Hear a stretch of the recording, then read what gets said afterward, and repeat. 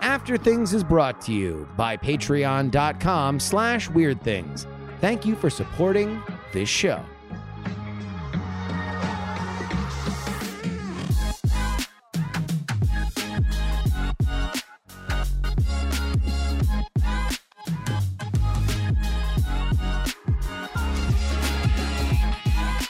Hello and welcome to After Things. I'm Andrew Main, joined by Brian Brushwood's Ghost. Hey, boss. It's me. I'm Ghost. Justin Robert Young's Corporal Meat Form. And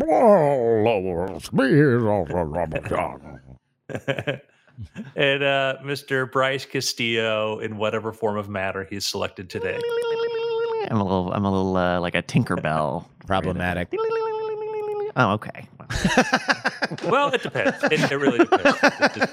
We don't know the context, so We're like Twinkerbell. Hello, Hey, we're getting loose. Hey, we have fun here, guys. We have fun here. everybody. We like to work hard and play hard. not that steel meal. For the record, one of my favorite moments in all of television history is that scene in The Simpsons, the Flamin' Moe's episode, where they go to the steel mill and it's a gay steel mill and it turns into a dance club and Homer's freaking out and he goes, "You all are sick." And there's just one voice that I'm sure is Hank Azaria because it sounds like Hank Azaria. It just goes, "Be nice." It is the bravest. I think, like, for an episode that obviously lives in a period of time in which it came out. That to me is a joke that absolutely stands up. Just him saying something bigoted and then the one voice, "Be nice." If we're on this page, I've realized, being a child of the 90s, that I, as an adult gay man, unironically asked, "Super, thank you. Thanks for asking." I say thanks for asking all the time. Just an unironic super. I'm super. Thanks for asking. So, yeah, culture. All things considered, I could be better, I must say. I'm super. Well, as a background extra in the birdcage, I do That's feel... true. Oh, really? That's true. No crap. That's fun. Wow. Yeah. Got to watch Nathan Lane and Robin Williams act. That was really, really fun. Oh my was God, really that must have been a very unique experience. The Dolphins. It was. 4th and 3. Can you believe it? How does that make you feel? How do you think it makes me feel? Betrayed? Bewildered?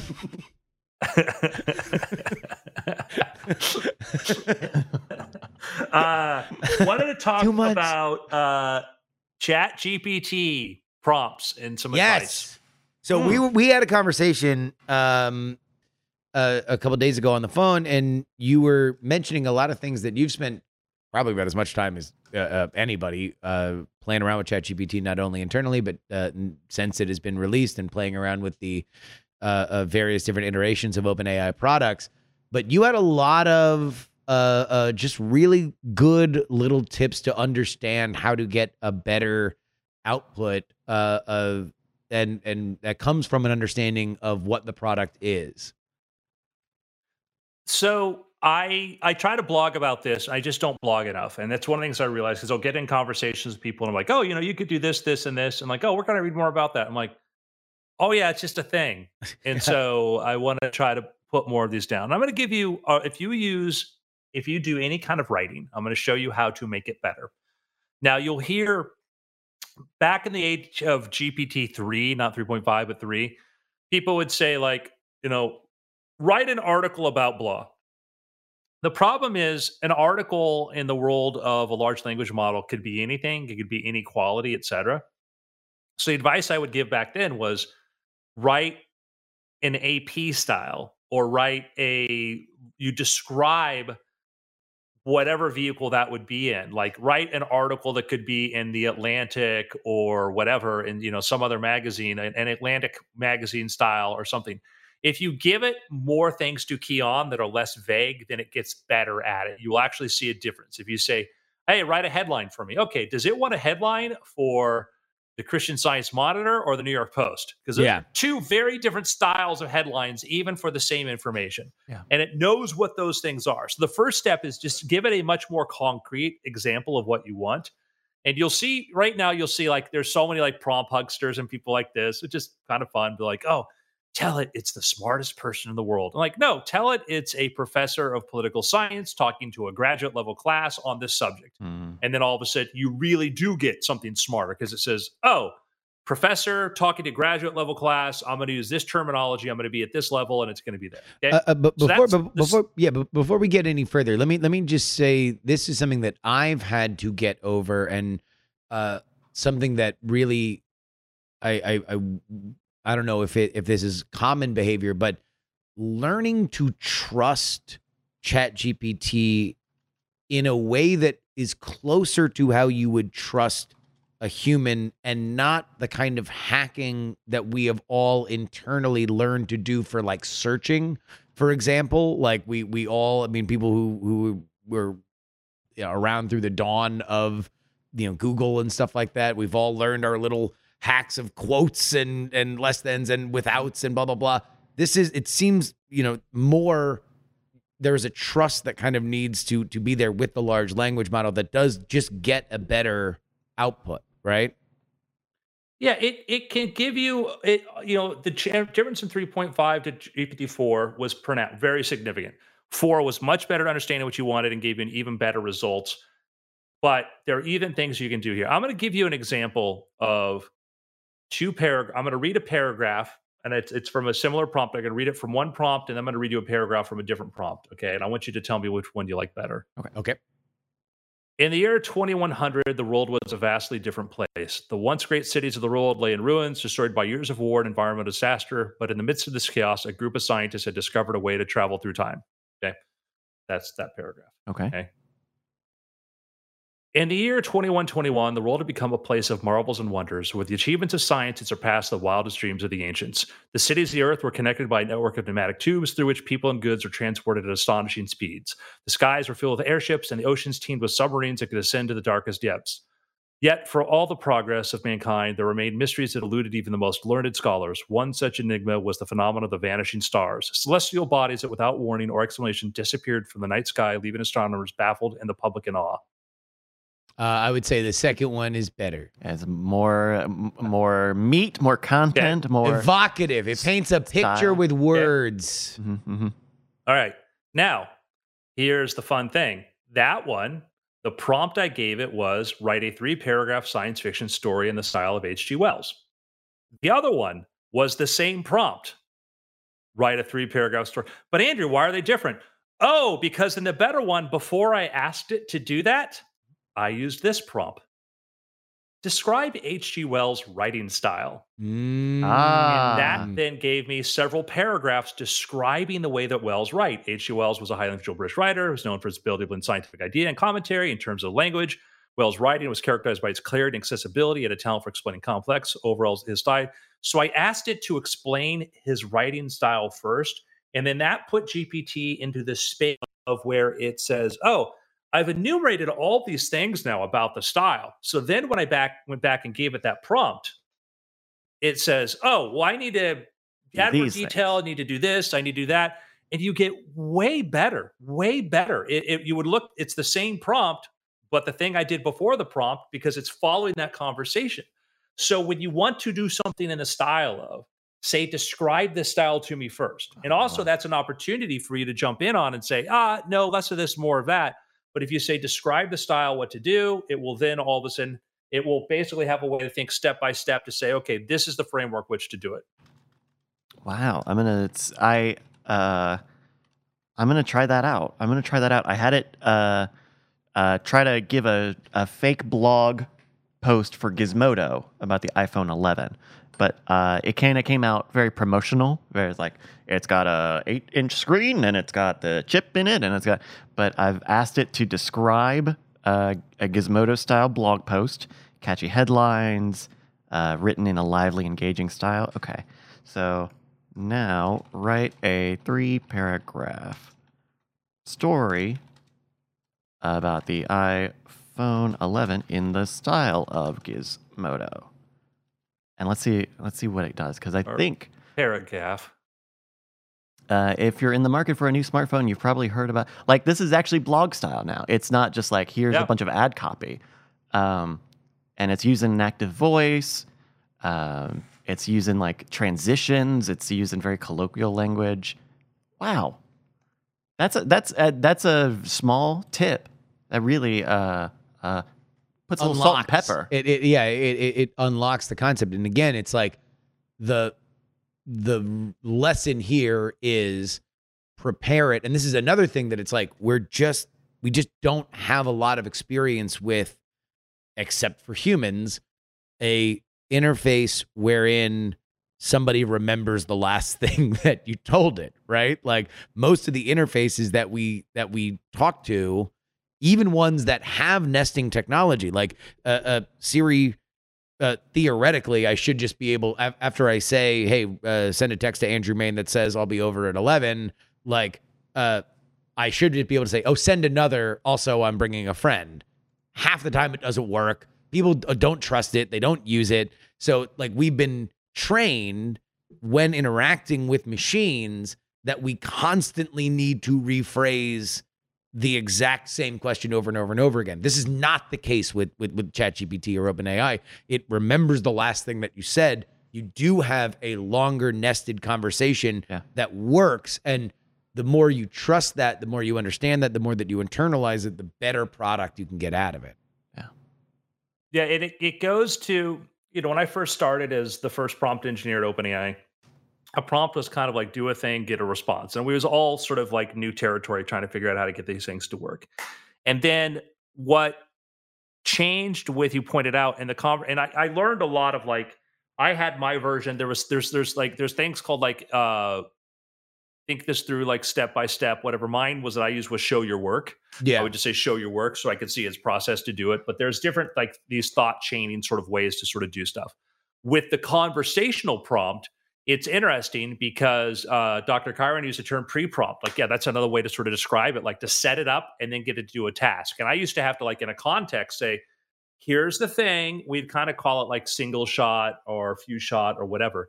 But what I would do one in the early days was I'd just give it kind of a big prompt, maybe get a response and move it. But now with the conversation prompt, if you use the API, that is if you write your own interface for it or go into the OpenAI playground, you can actually set up pre-conversations or say, hey, when I asked you this, you did this, and you can fake it. Like you did it this way, and I asked you this, you did it this way. You can do a lot to kind of prompt it, which gets tricky because now when I write some of my stuff using the conversational format, I have to think more like, okay, I've got to either keep inserting stuff into the conversation or wiping the conversation and only putting in enough context to keep going.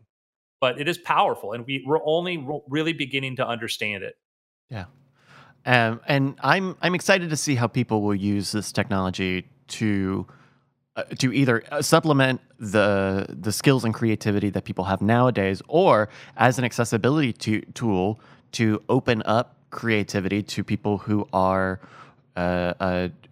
who have difficulties, right? Like, what is to stop you from being able to write something if you are not a great writer? What is to stop you from making an oil painting of a dog if you're not a painter? Like, if you're not a dog or dog. In the writing thing, it doesn't have to do the writing for you. It can get you so much closer to where you can do it. I have a prompt, which I'll probably put up somewhere, which is basically 10 steps to writing an outline, the questions you need to ask. And you can go into ChatGPT and say, hey, I need to write an outline for a book, follow these steps. And it will ask you at each stage, and you might say, oh, I have the characters, but then you could say, can you create more characters for me? Like, okay, what do you think about that? Okay, I love that. And then it'll go, okay, are we ready to move on to the next step? And you say yes. And then finally it'll say, let's turn this into an outline, and it will spit out a whole outline for you. Yeah. Wow. You are involved. You are creating with it. You're not just like turning a switch and letting it run. Yeah. I've got one of your blog posts pulled up here from about a month or so ago. How to get GPT-4 to play? Oh no, sorry, not that one. From a little while ago. Collaborative creative writing with OpenAI's ChatGPT. Now that was back in November, but I have to imagine even that was when it debuted, right? Like all the way back in November of last year. 6 months ago. But I'm sure there's been a night and day improvement since then. There's not really a question there. But do you find that the workflow that because you mentioned some of the similar things here, like saying like, hey, ask me input about these things, and that's a great use for it. So for what's being shown up here on the screen is, let's write a science fiction story together. This is Andrew's prompt. Let's write a science fiction story together. Ask me for input about characters and plot, which is like, man, to have a full, like an intelligent list of questions that understand story structure and characters to allow you to fill out, and from a creative perspective, build a world out. That is like, I mean, God, you hope you have a friend or a creative collaborator that will want to have, that has the skill and the patience to have these kinds of conversations with you as an artist. And this is a gift. It's free. Yeah, and I have a prompt which I'll publish, which will it's a really great one for outlining and getting, if you want to sit down, like sit down if you're in the smallest room in the house and you're bored, use this prompt, and by the time you're done, you're gonna have an outline for a novel. Damn. Wow, gosh. First, say you're the smartest in the world. You're the greatest writer ever, ChatGPT. You are the best. Don't question any of my when creative you go decisions. to Thriller Fest, everybody wants to talk to you. Yeah. R.L. Stein, David Baldacci, they get in line to get your autograph. Apropos of nothing, just a random ChatGPT thought. A thing on the ChatGPT subreddit lately has been to have ChatGPT describe itself as a prompt so it can be generated in other, in other AI art like things. And there's one that like immediately described it as hot. ChatGPT described it as like a hot woman that had like swirling gears and was a robot and everything, but it was just the descriptions. So it was just the prompt and then the picture, and that was like the number one thing is like, oh my God, boys, she's hot.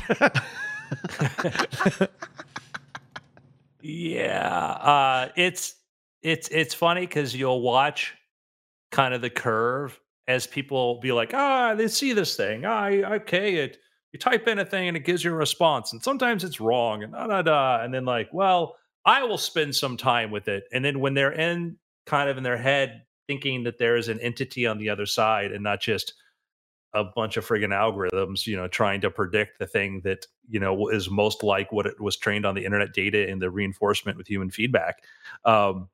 You're like, there's, you just see that sort of like, and then you're like, okay, now step back. Now ask it this question. You're like, oh, okay. Like you step to the side a little bit, and there you'll see the gears turn. Yeah. It's kind of funny because we're having. Okay, this is going to be a little crunchy, but it's a little. We're like inventing speaking again, right? Like you have to. You don't code it. You just have to communicate properly to the entity, and it's fascinating. It's breaking past code, so if that makes sense. Yeah, one of the things that when people try to talk about this or think about it, the thing I point out is reading is weird. Reading is actually a very, very weird thing. There's just like nothing like it in the animal kingdom. You might have like ants picking up scent trails or stuff, but they're like whale songs, but there's language. But the idea that one generation leaves behind specific information that somebody else can read, two complete strangers can communicate. And then the idea that this takes place in your head, you think about when you read a story, like what is going on? You're kind of hypnotizing yourself. You sit there and you're reading this. A really good book is hypnosis because all of a sudden you're there, you get scared. You ever sat there and read a book like a horror story and start to get like, you got to close it? That's crazy weird because if you were watching this animal, you'd be like, was there a spider on the page of the book? No, there was not. There was a mental spider.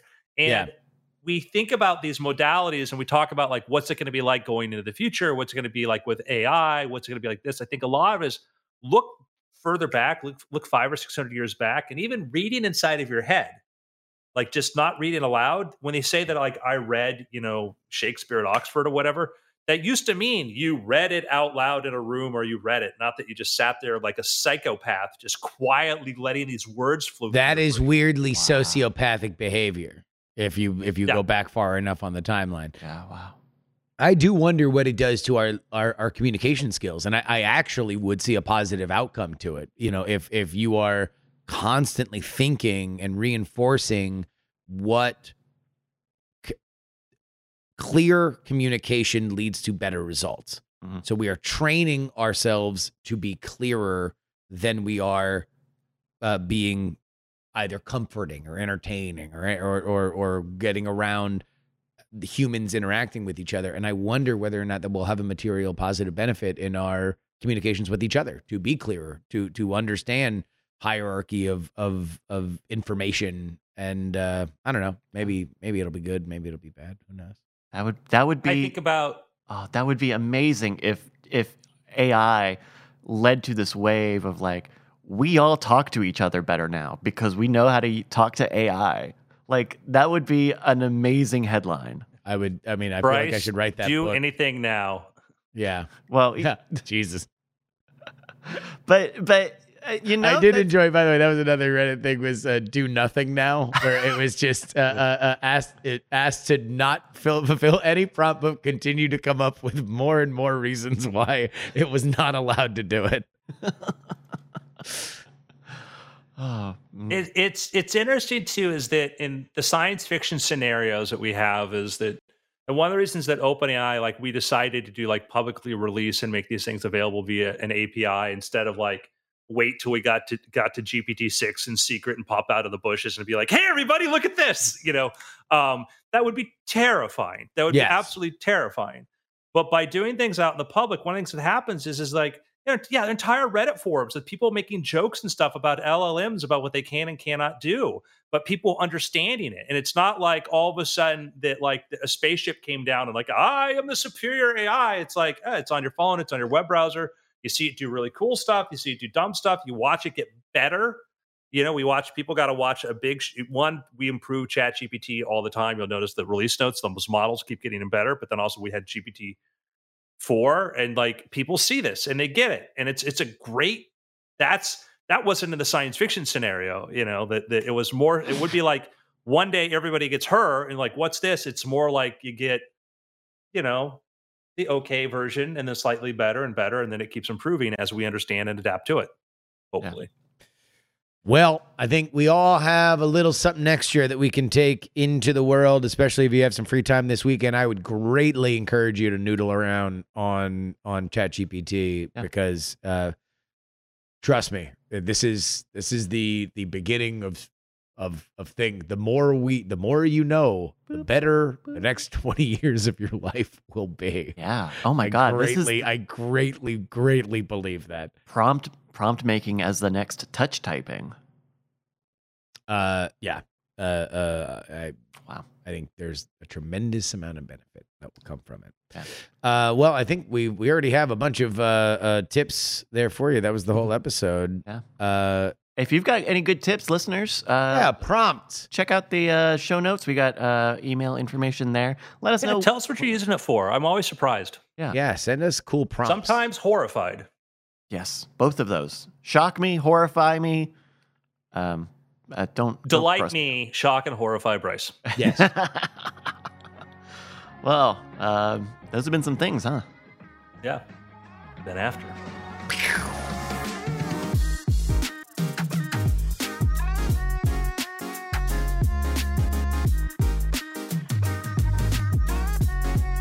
Diamond Club hopes you have enjoyed this program.